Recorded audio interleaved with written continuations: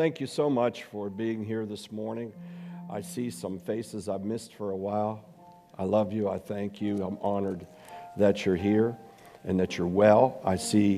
Don't see, but I know we have people online that I want to bless and thank you from different countries and different places here in this nation.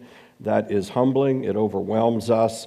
I want to give a special shout out to Dr. Garth and Tina Kuntz, who are faithful. And Tina had a 5-hour surgery on her leg. And what a tough woman of God. And we just are praying with her for her full recovery. The diagnosis came out good. She's got circulation back in that leg, and we thank God for that. And Garth is aggressive. TCT continues to grow, and you know that's our heart. We love TCT. We love Garth. And they just dedicated Seattle. They're opening up a station in Seattle. It'll come online in the next couple weeks with 4 more stations following that. And his goal is for another 8 to 10 stations still in the next 12 months. Now, how many people do you know that would say they're in the twilight of their life that said, no, I'm just beginning, and they're growing what God has given them not once, not twice, but 5 times? How many people do you know like that? Do you think that's God? I think that's God. I want to give a shout out to Cheryl and Nancy. I hope you're watching while you're suffering over there on the coast somewhere by the ocean. May you not be burned because you're inside watching us. And so many. I don't want to forget any of you, Jim McKinney, friends that are all over the place. We just want to thank you for being with us. Let's just cover this in prayer. Father, we thank you, Lord, that we come to celebrate Resurrection Sunday. And we thank you, Father, that your anointing and blessing is upon us. Father, we want to just have simple truth this morning. We just want to celebrate you, Jesus, and to just fathom what has been accomplished without going through so many details, but yet, Father, grasping the meat and the fiber of what you have imparted to us and done for us, and the promise that is there for all of us, while some might even come today, whether here in this house or online or in the next week as this tape is played over and over. We thank you. Father, you be glorified. Jesus, you be glorified. Holy Spirit, Spirit of glory, continue to fall upon us. In Jesus' name. You know, as I was contemplating the more deep things of the resurrection and the ascension of Christ, what I realized was that there was an emerging that went on. A merging that was waited for from the beginning of time, where the Word, God Himself, merged with the prophetic word on the cross and accomplished everything that He wanted to do from before the beginning of time for you and I. Now, we can't quite grasp that unless we dwell into that a little bit. And to do so, I would like to just point out a word. I was asking the Lord the other day for a word, just not a word for this message, but a single word. I felt led to go to a single word. And as I began to read the account of Christ on the way to the cross and the Passover supper, the Last Supper, and the betrayal, and what accounted for in the garden, and His words that He spoke prior to and during these events, something jumped out at me, and it comes out of Luke chapter 22, and starting in verse 14. And this is that hour when He's beginning to be prepared with the Passover supper. And He says, when the hour was come, He sat down and the 12 apostles with Him. And He said unto them, and listen to these 2 words, with desire. Say the word desire. Say it like you desire. Desire. I have desired. Now, that would not be proper English really, for those of us who've been taught not to use the same word back to back and use one as a pronoun, one as a noun, one as a passive verb, right? I mean, it's all come together. But think about what he just showed us and revealed to us. With desire, I have desired to eat this Passover with you before I suffer.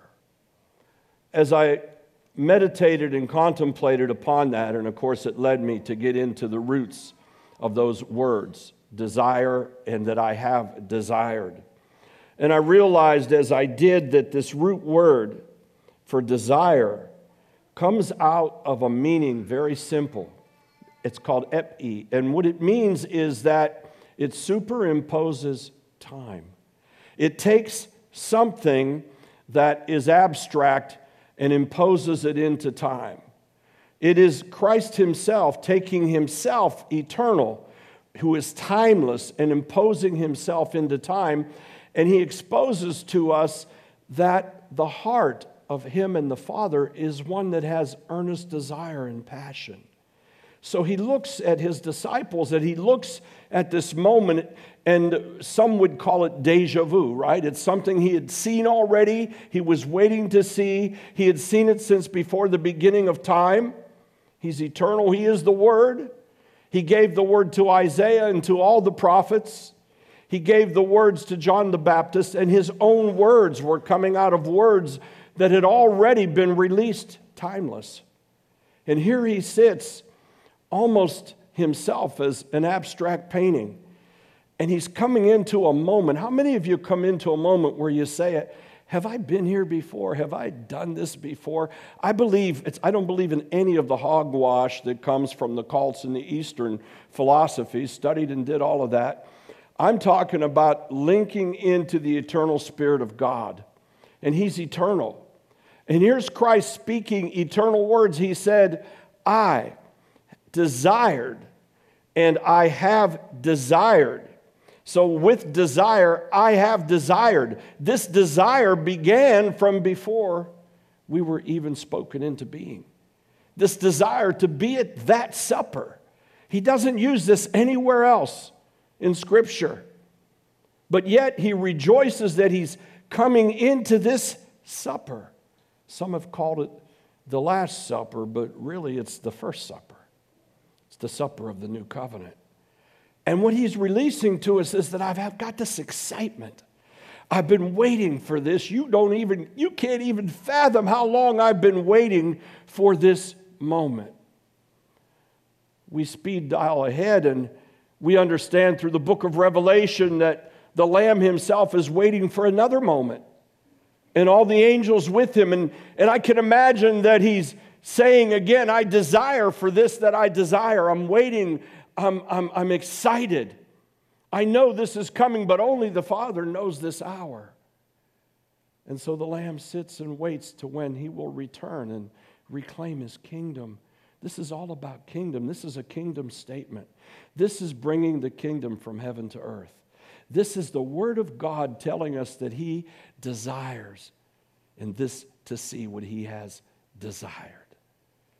So he takes and superimposes time into the moment. And into that moment, he then begins to unfold. He says, this Passover with you before I suffer, for I say unto you, I will not any more eat thereof until it be fulfilled in the kingdom of God. Now hold that thought, because we'll come back to it as we have communion today. I don't have a long message with you. You say, oh yeah, I'm going to buy that one. Yeah, buy that one. I purposefully kept it very short. But I want to give credit where credit is due. I felt the Lord speaking to me very clearly that today we want to expose and define the power of his resurrection. And you know that happens to be a theme that echoes inside of me and churns inside of me. And I share it everywhere I go all the time that I go. And out of Philippians 3:10, it's a foundational scriptural law for me as I walk in the kingdom of God. And that is that I might know him and the power of his resurrection and the fellowship of his sufferings, conforming even unto his death. That I might know him and his power. So many people know about Jesus. So many people say his name over and over and over and over, some in cursing and some in worship. So his name is known. His deity has been exposed, but it's really crossing the line when we know him intimately and can say, now I have discovered the power. To just know about Jesus is not to be able to operate in his power. And I shared with you on Tuesday night that I had the dog of all dogs. And he had a very creative name. His name was Boy. But it was B-U-O-Y, and in Dutch that's boy, B-U-O-Y. He was a highly trained Belgian Malinois, if you've ever seen one, and probably one of the larger ones that you would ever see. And I met this dog under a very, very fearful circumstance. I went down to a place called Canine down in southern Florida, down on the tip, and there they train dogs for the FBI, the CIA, for the military, and for the highest levels. They're very, very well known, and their dogs are very, very expensive. And so I went with a friend of mine who had a dog to watch his dog get worked out. And I don't even remember why I went, but I did, and I watched this dog go through all the motions. He jumped on top of a van from a leap. He took down 2 or 3 men. He took a knife and brought it to the feet of the trainer.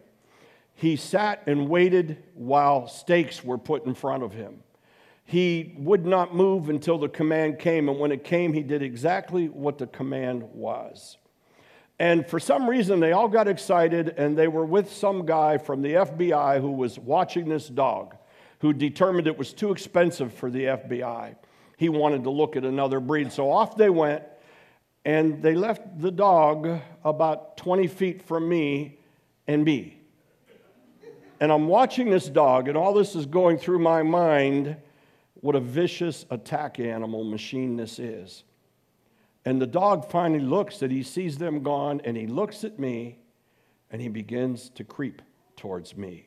I think he was waiting for somebody to give him a command. And I think he was trying to figure out, am I friend or foe? Am I dinner? Or am I someone that's going to love on him?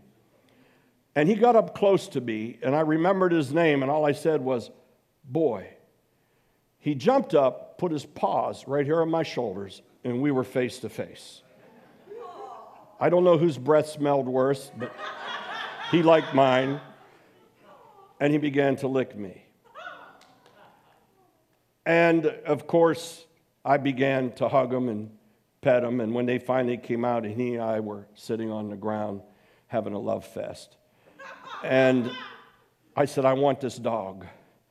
And the man said, he's very expensive. I said, I don't want to pay too much for him, but I want this dog.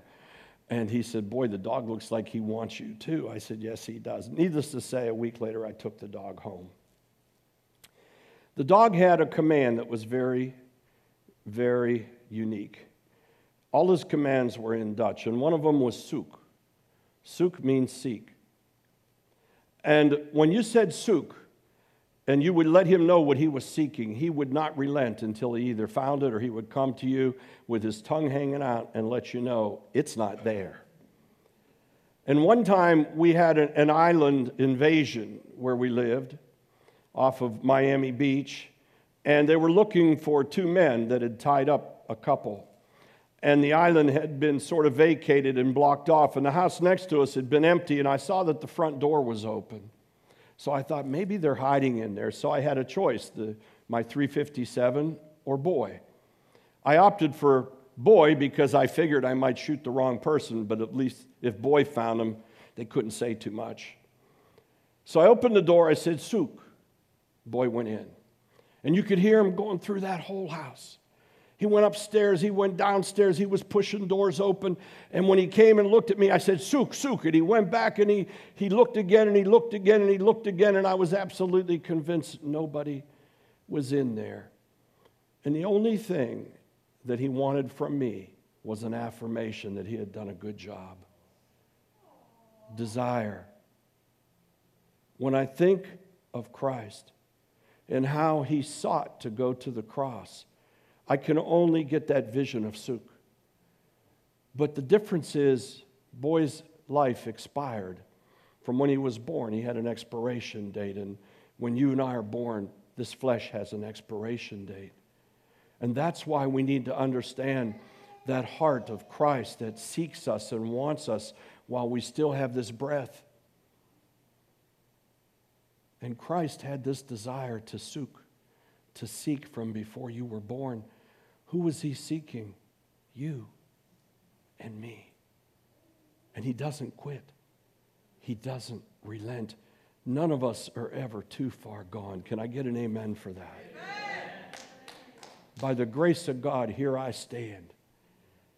And by the grace of God, I believe I'll stand tomorrow. Not because I'm such a good guy or can do great things, but it's because of who he is and what he did. And that passion, that desire that he has inside of him to relent and never stop. Psalms 22 is one that I often read when we get around this season as I want to understand the fellowship of his sufferings. And when you read it and understand that this is a messianic psalm that David captured as he got the understanding and the prophetic insight into Christ, and he was commiserating, and what he said was that basically he described his visit to hell.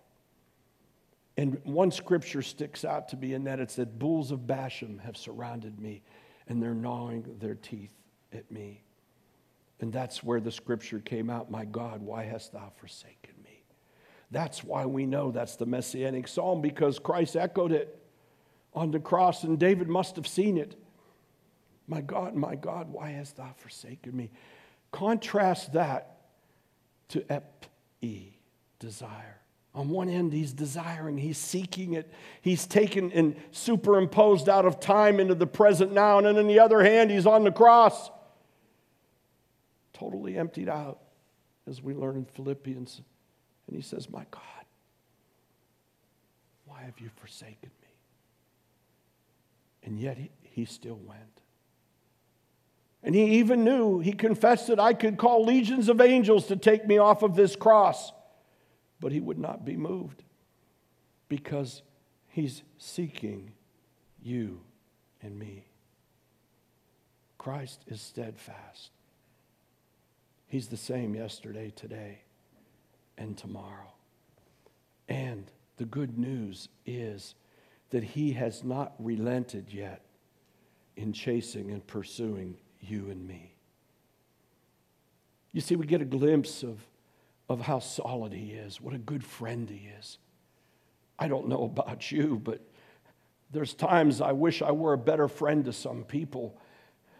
I don't know whether I just don't think of something at the right time. I don't know if I'm not available at the right time. Let's face it, maybe we're being selfish. Maybe we're more self-centered about something that matters more to us than to somebody else or to something else. How many of us feel we fall short?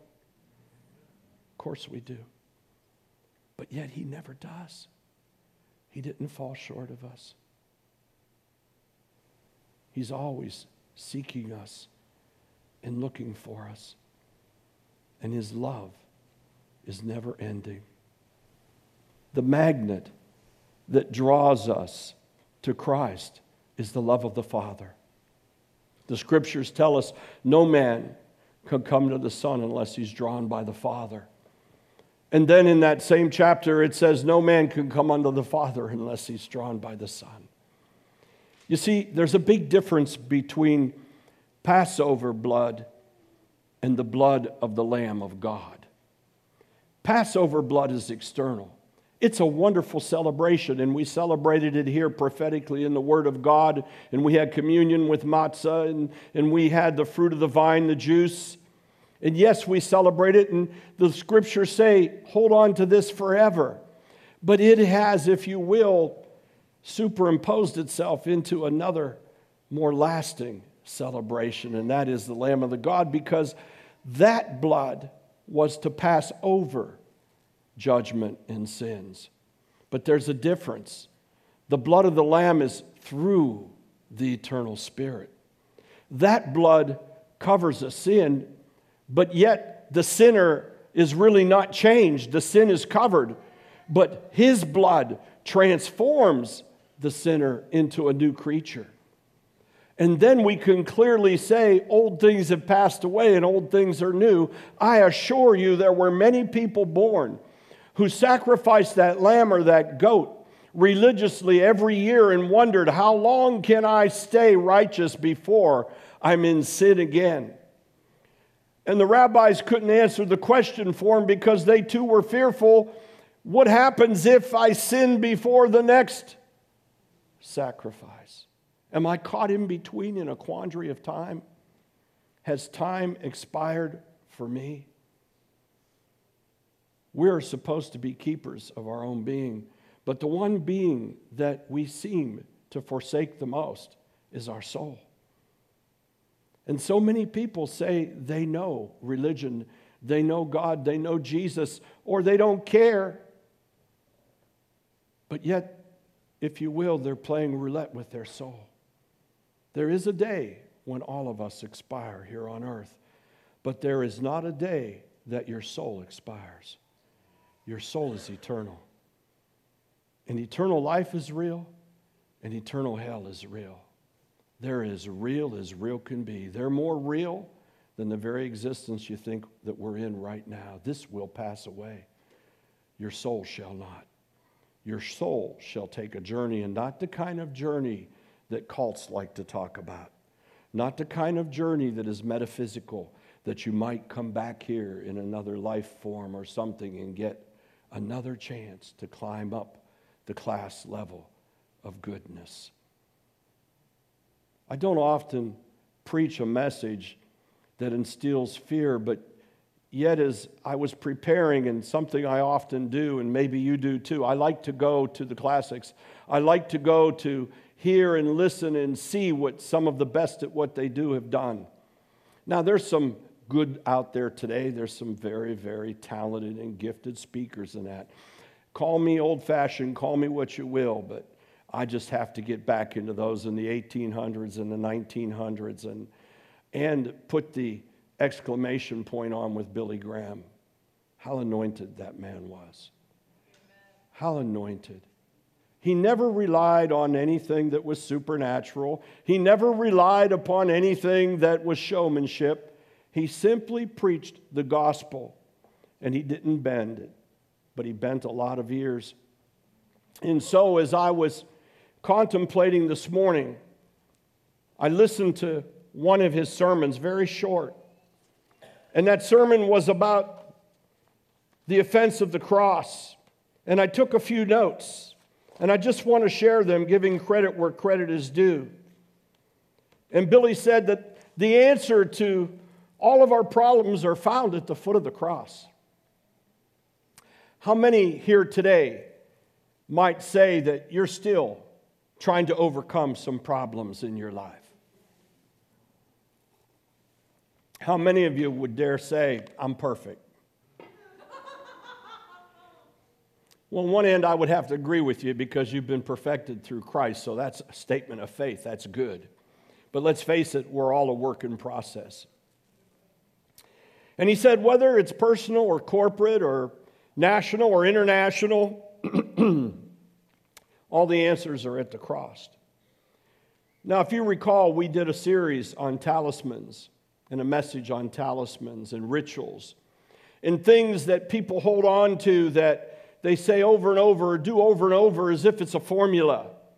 And as if that thing is going to preserve us because it worked one time, and so I'll just continue to repeat it no matter what I do. And that's how we end up with ritual prayers. And there's not a faith or a denomination that has not found itself caught in the clutches of ritual prayers or a person. And to some, the cross has become nothing more than a piece of jewelry, a talisman. To others, it's a piece of art. It's something that's been embossed, or it's become sentimental, or it's something that's an emblem of poets and artists. Maybe it has a romantic interest. But the truth of the matter, the intent of the cross was to be an offense. It was an offense to hang on the cross. The cross is a stumbling block to those who want to evade and avoid the things of God. And so when we preach the cross, it's really not a motivational message. When we preach the cross, it's like, wow, the only answer is at the cross, and the cross isn't pretty. Now, the resurrected Christ is wonderful and beautiful, and we who are his creatures, we turn out to be things of tremendous work as the potter continues to mold us and prepare us. But the cross itself, it condemns. And it condemns the evils of the world. Billy said that King Herod was challenged by the message of repentance because he didn't want to have to confess that he was bound up in adultery and immorality. Pilate was a coward and didn't want to have to fend off the crowds. Let's face it, the blood is a difficult message, isn't it? It tells us in studies that there's really not one religion or one cult that has not included blood sacrifice in their history somewhere. There's always a blood sacrifice. And the blood is a bit appalling, isn't it? I know one of the things as I was studying Torah that I just could not grasp and understand was this worship of blood. For of course, in that time and era, there was no more sacrifice in the temples, so the blood was meaningless. It was just something that had become a statement of religion, something that was past and gone. And it seemed to me to be somewhat cannibalistic for my Christian friends, and especially with my tenure at Ursuline Catholic High School, that there was so much talk about this blood. It didn't appeal to me because I was thinking as natural man. And natural people, their minds are blinded by the devil, controlled by passions of the flesh, of lust, greed, want, desire, and compromise. The cross is an offense to all of that. But Christ is a magnet to life and life eternal. It tells us in the book of Romans that this carnal mind, this natural mind, it's actually at enmity with God. It's an enemy of God. Our own natural mind is at war against the cross. Greed happens to be probably the declaration of dependence upon society today. I need more. I want more. What happens if I don't have it? What happens if I run out? I'm going to support so-and-so because they're going to give me a check. I'm going to get my check and I'm going to do something with it. But the problem with greed is it has an expiration date. And the things that we want and receive from greed, they seem to diminish and evaporate over time, and soon there's nothing there.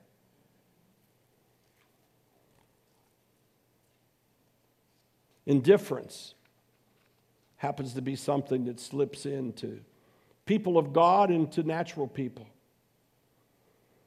There's an indifference that says, I need to do this today, but tomorrow I'll get it right. Am I the only one? I know that this is the way God wants me to go, but God understands I'm going to put it on pause a little while I take care of this and do this and do this.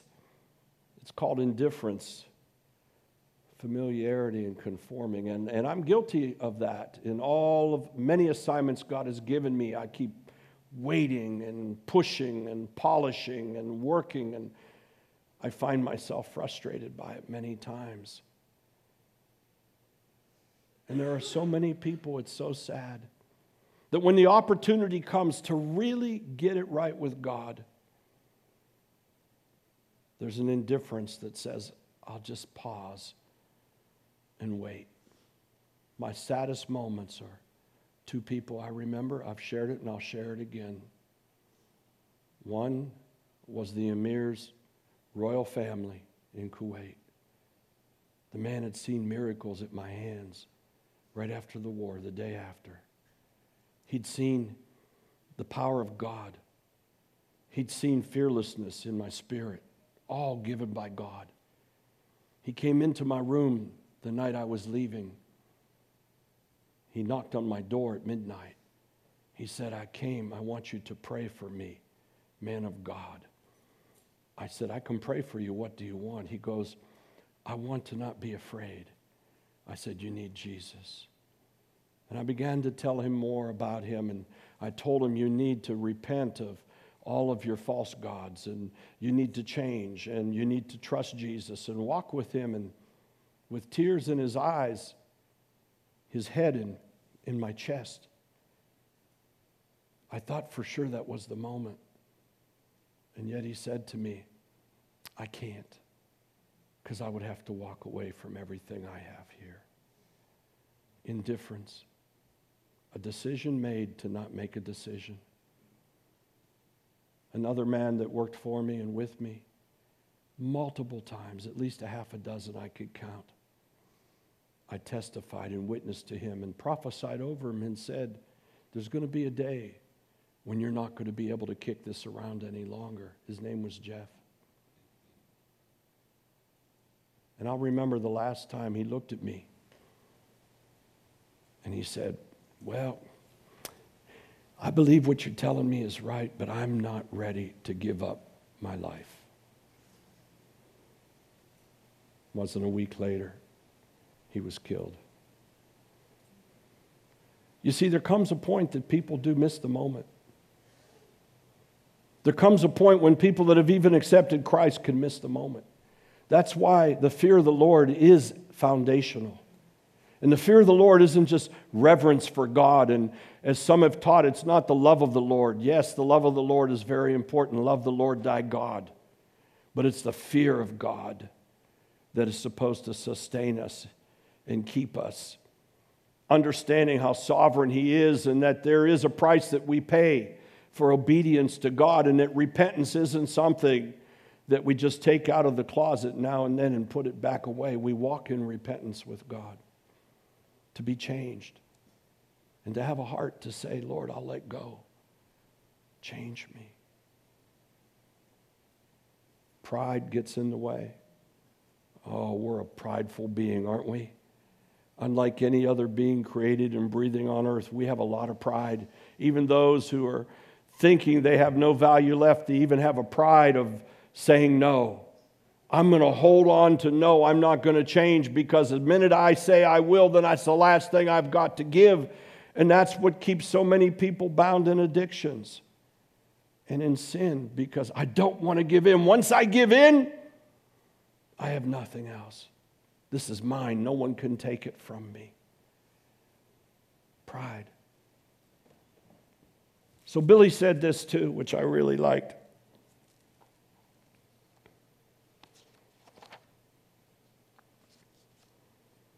He said, hearts harden in the process of life. And people can get so hard that we think we're okay when we're not okay. Or we don't even hear the Holy Spirit anymore, and we're wondering whose voice we listen to.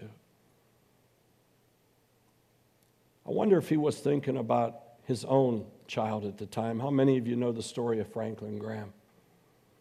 I sort of liked the guy because he was a wild root. And there he was in the home of Billy, but yet he had to go experience some things and rebel, and then he came full circle to carry on the legacy and do it in a great way for his father. He's not a great and wonderful anointed preacher. What he is he's a facilitator. And he does things all over the world to just help the least of the least. I know a young man that he took himself and planted him in Alaska who was lost, who was abusive to his mother. Huge guy. And he put him there to learn the wild.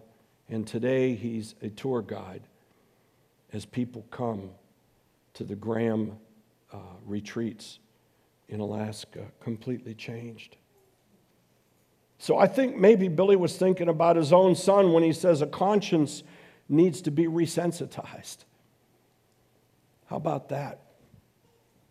And I'm not just talking about people that have not accepted Christ or don't want to hear it. I'm talking about people that maybe have been in the church a long time, but the conscience needs to be resensitized because things have been conforming instead of transforming. And let's start with leadership. Let's start with pastors, televangelists, apostles, prophets, I don't care what they're called. Something very sad that the news media picked up on last week. Very sad.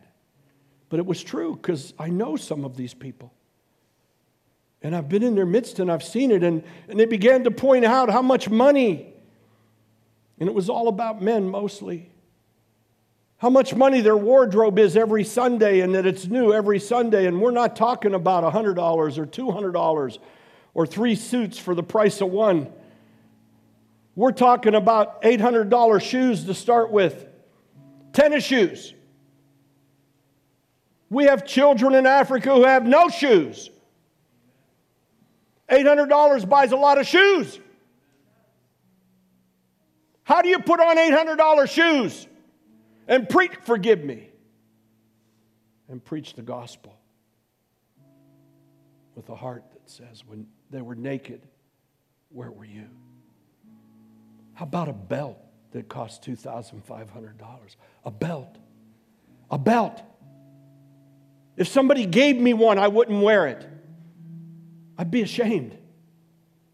I'd say, maybe I could take this down to that store. What's it called? Where you put expensive stuff and they take it on consignment. Suits. A $3,000 suit is considered low on the totem pole, closer to 10. I'm not going to mention his name. He looks young and he wears young-looking clothes. His average wardrobe is $3,500 every Sunday. Good word. Bad example.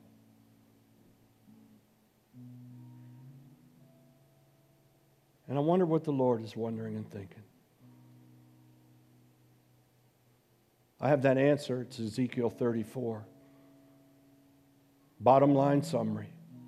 I'm somewhat against the shepherds who are feeding themselves of the goodness of my people. That's what that is. Feeding oneself of what God's people sow for the kingdom of God. If one thing, I can understand that passion, that desire that came out of Christ when he walked into the temple and took out a whip and turned over the tables, trying to make an example. How could you be so hypocritical to be in my Father's house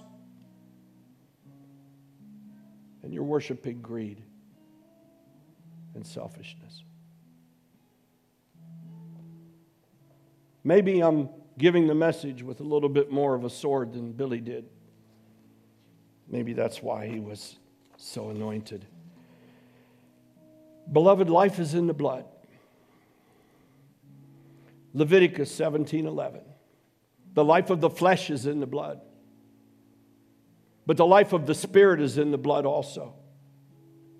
And we're told in Hebrews that it was He who through the eternal Spirit offered Himself unto the Father. Let's stop and think about that as we prepare for communion. Christ was made sin who had never sinned. That means He became sin. That didn't mean He just covered sin. That didn't mean that He was just a substitute for sin. Yes, He was that and more. He became sin. His soul was filled with sin. He had a soul. He was flesh. His soul became sin. He was made sin who knew no sin, that you and I might be made the righteousness of God in Christ. Ezekiel was very clear. The soul that sins must die. That soul must die. That's spiritual death. That's not fleshly death. The soul that sins must die. So that soul that was made sin of Jesus Christ our Lord, the Lamb of God, was made sin. And when He gave up the ghost, that soul descended into the places that souls go to that are sinful. The depths of hell that David saw in Psalms 22. And from that place, not only was he there, somehow through the eternal clock, he suffered the consequences of our sins. Because without judgment, there's no justice and there's no righteousness. God had to judge somebody. And he so loved you and I that he gave his only son to judgment. Now here's the point. When he rose from the dead, we get a very small little glimpse of this eternal clock that Christ was taking the journey of. Came from heaven to earth as a man, yet God. Died on the cross as a man, yet the Son of God. Descended into hell as every sinner, but yet was God. And at the appointed time he resurrected, but he still had not been cleansed because the blood needed to be presented on the mercy seat of the Father. Not on the mercy seat of man's temple, the mercy seat of the Father. And on his way, transitioning up to show that he had risen, to bring hope to people before they gave up. One of the women came to hug him and to worship at his feet and just rejoicing. Can you imagine the risen Christ is in your midst again? Don't touch me. I've not yet been to my Father. He takes that blood and he comes into the mercy seat, his own blood. He offers it on the throne room of God because your life is in that blood. And his life is in that blood. And through the eternal Spirit, that blood is enough to wash us clean. Not cover us. Not cover us. To turn us into new creatures. And old things are washed away and all things are made new. And all of a sudden our minds light up and bursts of light come in and we can see what we hadn't seen, and the natural mind is no longer overwhelming the light, and we just have to allow the light to come in and to push back the natural mind.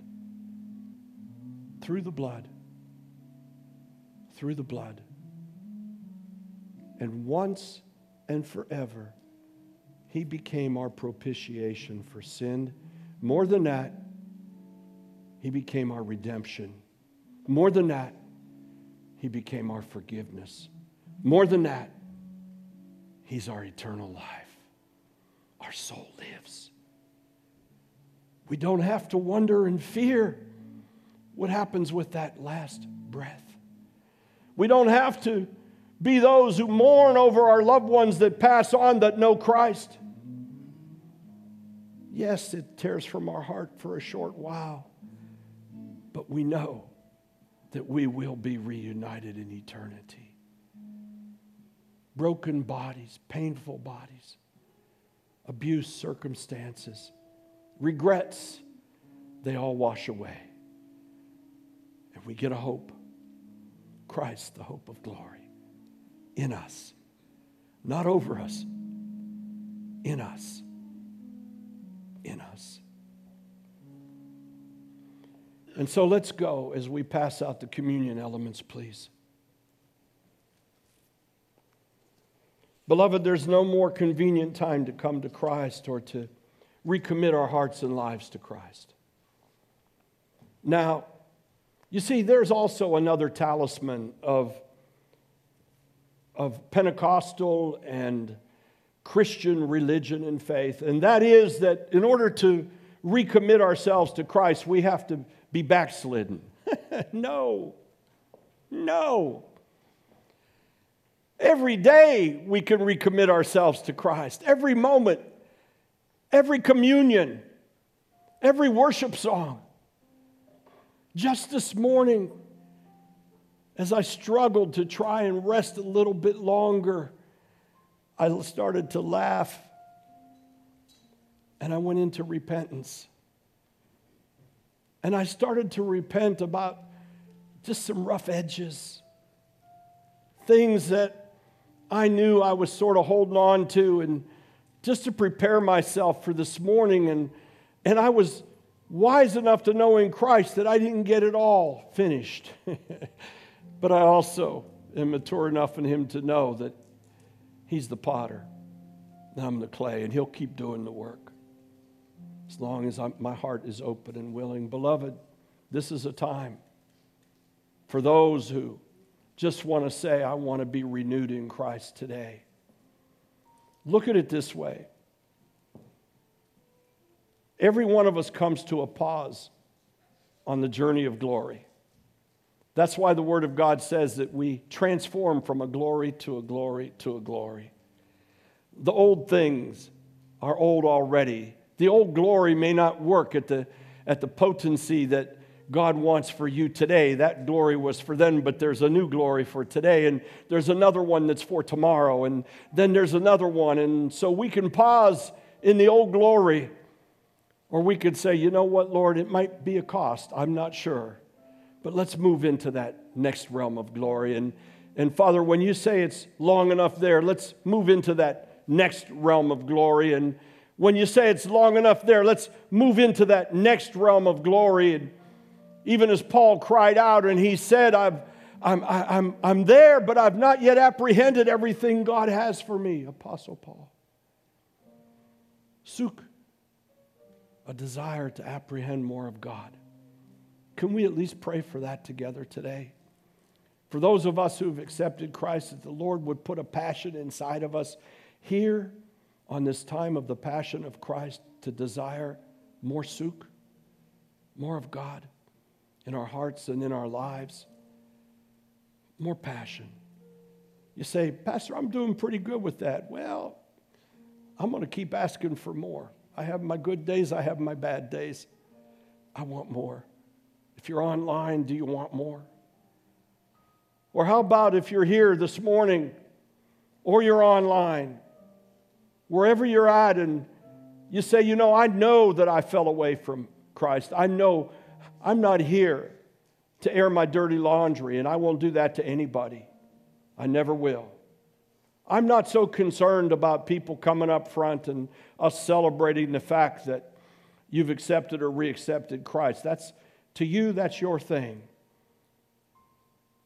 I'm not saying it's wrong. I'm not saying it's the only way. Some believe it is. They take it out of the Scripture that you should make a public confession. Well, I have to tell you, my confession when I was saved was public. It was to me, the Father, the Son, and the Holy Spirit in the middle of a cow field in Hubbard, Ohio. I think God heard it. So, maybe you're here. Maybe you're online and you say, today's the day I want to dedicate my heart to Jesus Christ for the first time. I want to, not in my own power, but I want to say, Lord, help me, you do it. I'm giving it to you because I know I can't do it myself. And I don't even understand everything that I've heard, but I do feel that inclination, which I can only believe is your Holy Spirit welcoming my soul, drawing me to you because you love me. If that's you, you say, Pastor, I want to say a prayer with everybody else that I come back to God, or this is my first time that I'm asking Jesus to be my Lord. Every head bowed, every eye closed, please. Only my eyes open. Every head bowed, thank you. Every eye closed. If that's you, online or here, I just want you to do something. Just put your hand up for a moment. I see you. I see you. I see you. I see you. I see you. Yes. And now, for all of us, if you say, Pastor, I agree, I just want more of God. I want to be more passionate for Him. I want Him to take me deeper and further than I've ever been.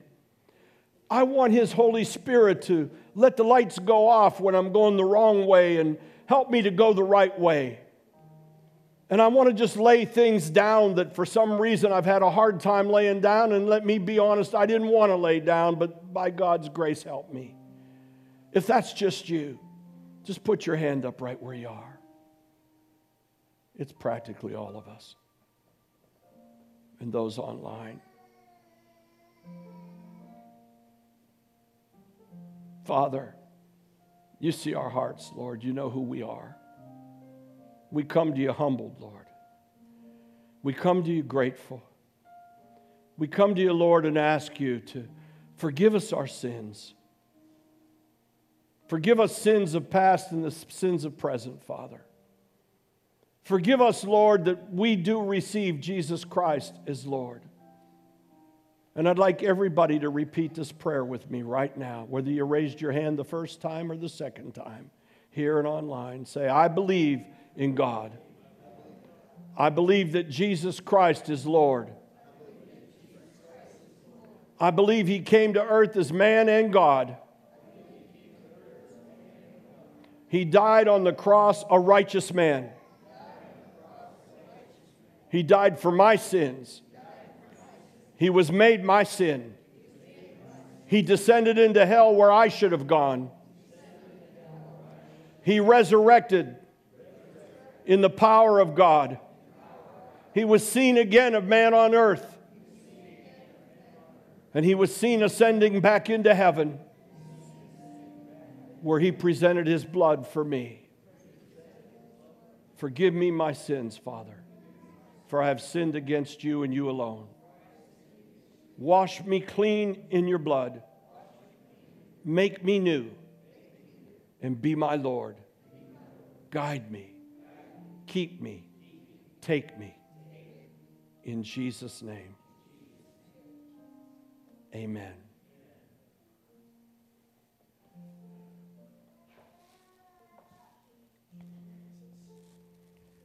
When Christ was at the Passover supper, as we call it, it's Pesach. It was the last one.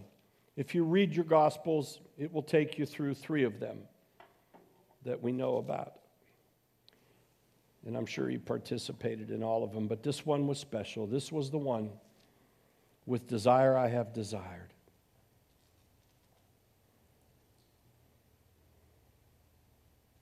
He took the cup, and it says He divided it amongst them. And He told them, divide this amongst yourselves when the time comes. And then He took the bread, and He gave thanks, and He broke it. Now, that was quite typical, to break the bread and pass it to the left and to the right, so that all could take a piece. But there's a difference here. This time He said, this is my body, which I'm giving for you. So this do to remember me. He was establishing the covenant, the new covenant. The natural man and mind cannot comprehend what it means to partake of the body of Christ. But we are the body of Christ. And so in essence, what's happening is we are merging ourselves over and over every time in communion with Him and recommitting ourselves to that covenant. And that covenant brings us so much hope and help. Isaiah saw it. He said, by His stripes we are healed. Many saw it. Jesus Christ Himself saw it. He said, I've come to set you free and to take the prisoners captive back with me to the Father. So much in the body. So what we do is we break it. And we partake in fellowship with Jesus Christ, in communion with Him, that we are those that are in new covenant with Him. New covenant that says you have eternal life, you have life abundantly, you have all of His promises, and that you have the power of His resurrection. Let's eat.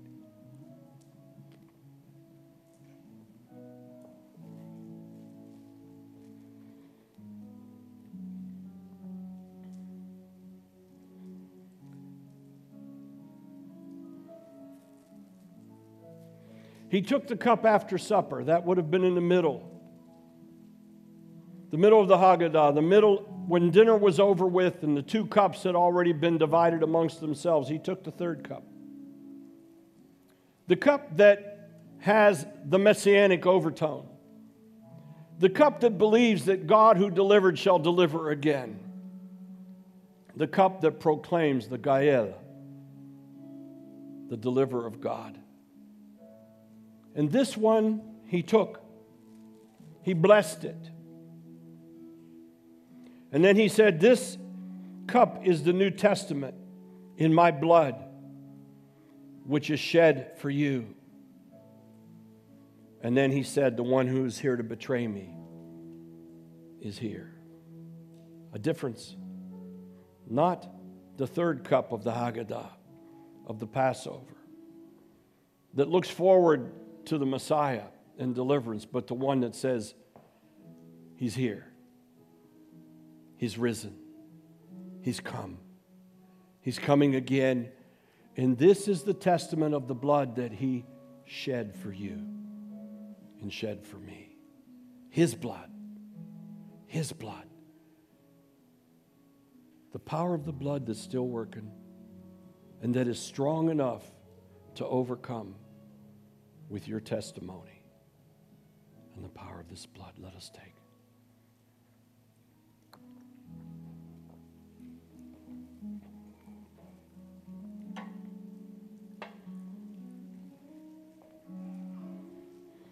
Thank you, Jesus. Resurrection Sunday. I want you to know that as we have recommitted ourselves to the Lord, some for the first time, myself and others again, I want you to know that there's a power of his resurrection that is released unto us. And we're going to ask the Lord to activate that power in each and every one of us and you right now. The power of the resurrection is the most formidable force ever witnessed in heaven and earth. Nothing can compare to it. The power of his resurrection not only resurrected Christ from the dead, but it overcame hell and all of its power.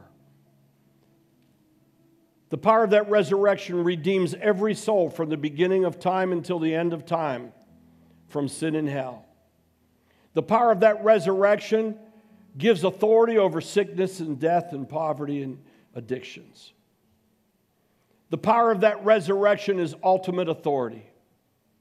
So that at the name of Jesus, every knee must bow and every tongue confess that he is Lord. And the power of that resurrection rests inside of you and I because we have been merged one with him. So what I'd like you to do right now, we're just going to take a couple minutes. What I'd like you to do right now is to believe God. Take a moment, ponder. Some of you don't have to think too long of those things that you want to put at the cross this Sunday morning. It's relationships, it's illnesses. Some of us are fighting our own demons that oppress and come back. Some of it goes back to childhood. Some of it is as fresh as this morning. Those things that are oppressing you, that make you weary, and let's be honest, that give you fear. Sometimes fear for tomorrow or even tonight, or what happens when you walk out the door here and you're out of the sanctity of the fellowship of the saints and the hallowedness of the hall of the church. Those things, ponder them. Think about them. And do something prophetic. Just as if you put them in your hands. Just give them as an offering to Christ right now. Lift them to him. Present them to him. And let's ask him, Son of God, our Lord, our Lamb. Take these burdens. They're too heavy for us. Take these illnesses. Take these fears. Take these failures.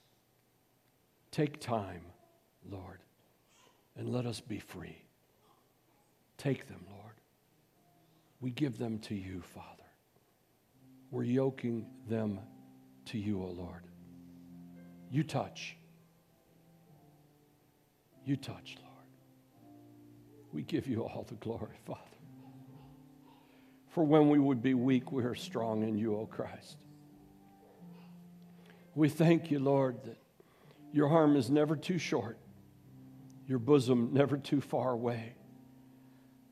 Father, can you see us? Can you smile at us? Can you touch us? Living God, be glorified, Lord. We declare the power of your resurrection in this house, in this your people, here and wherever we are. Be glorified, O Lord. Holy Spirit, do your work and do it fast. Jesus, may the angels echo on high with us as we declare each one of these needs, these fears, these issues, that they are finished in the name of Jesus. And I want you to say something, 3 words. I want you to declare it with your mouth and say it like you mean it. The same words that our Lord said when he knew he was about to complete the work for you and me. It is finished. Say it again. It is. Say it again. It is finished. In the name of Jesus. I just felt a tremendous release come through. I almost feel guilty to interrupt it right now. Just wallow in that release of the Holy Spirit inside of you. And if you will, as your eyes are closed, just see whatever it was and is that was haunting you is just disintegrating like little pieces of glass and falling to the earth, never again to be able to form itself into a weapon against you. I see loved ones, head spinning and looking at the cross. I see inflammations going out of bodies. And I see debts disintegrating. I see fears going away. I see smiles lighting up on faces. And I see the glory of the Lord is risen upon you. There's no darkness in this house, for Christ is risen.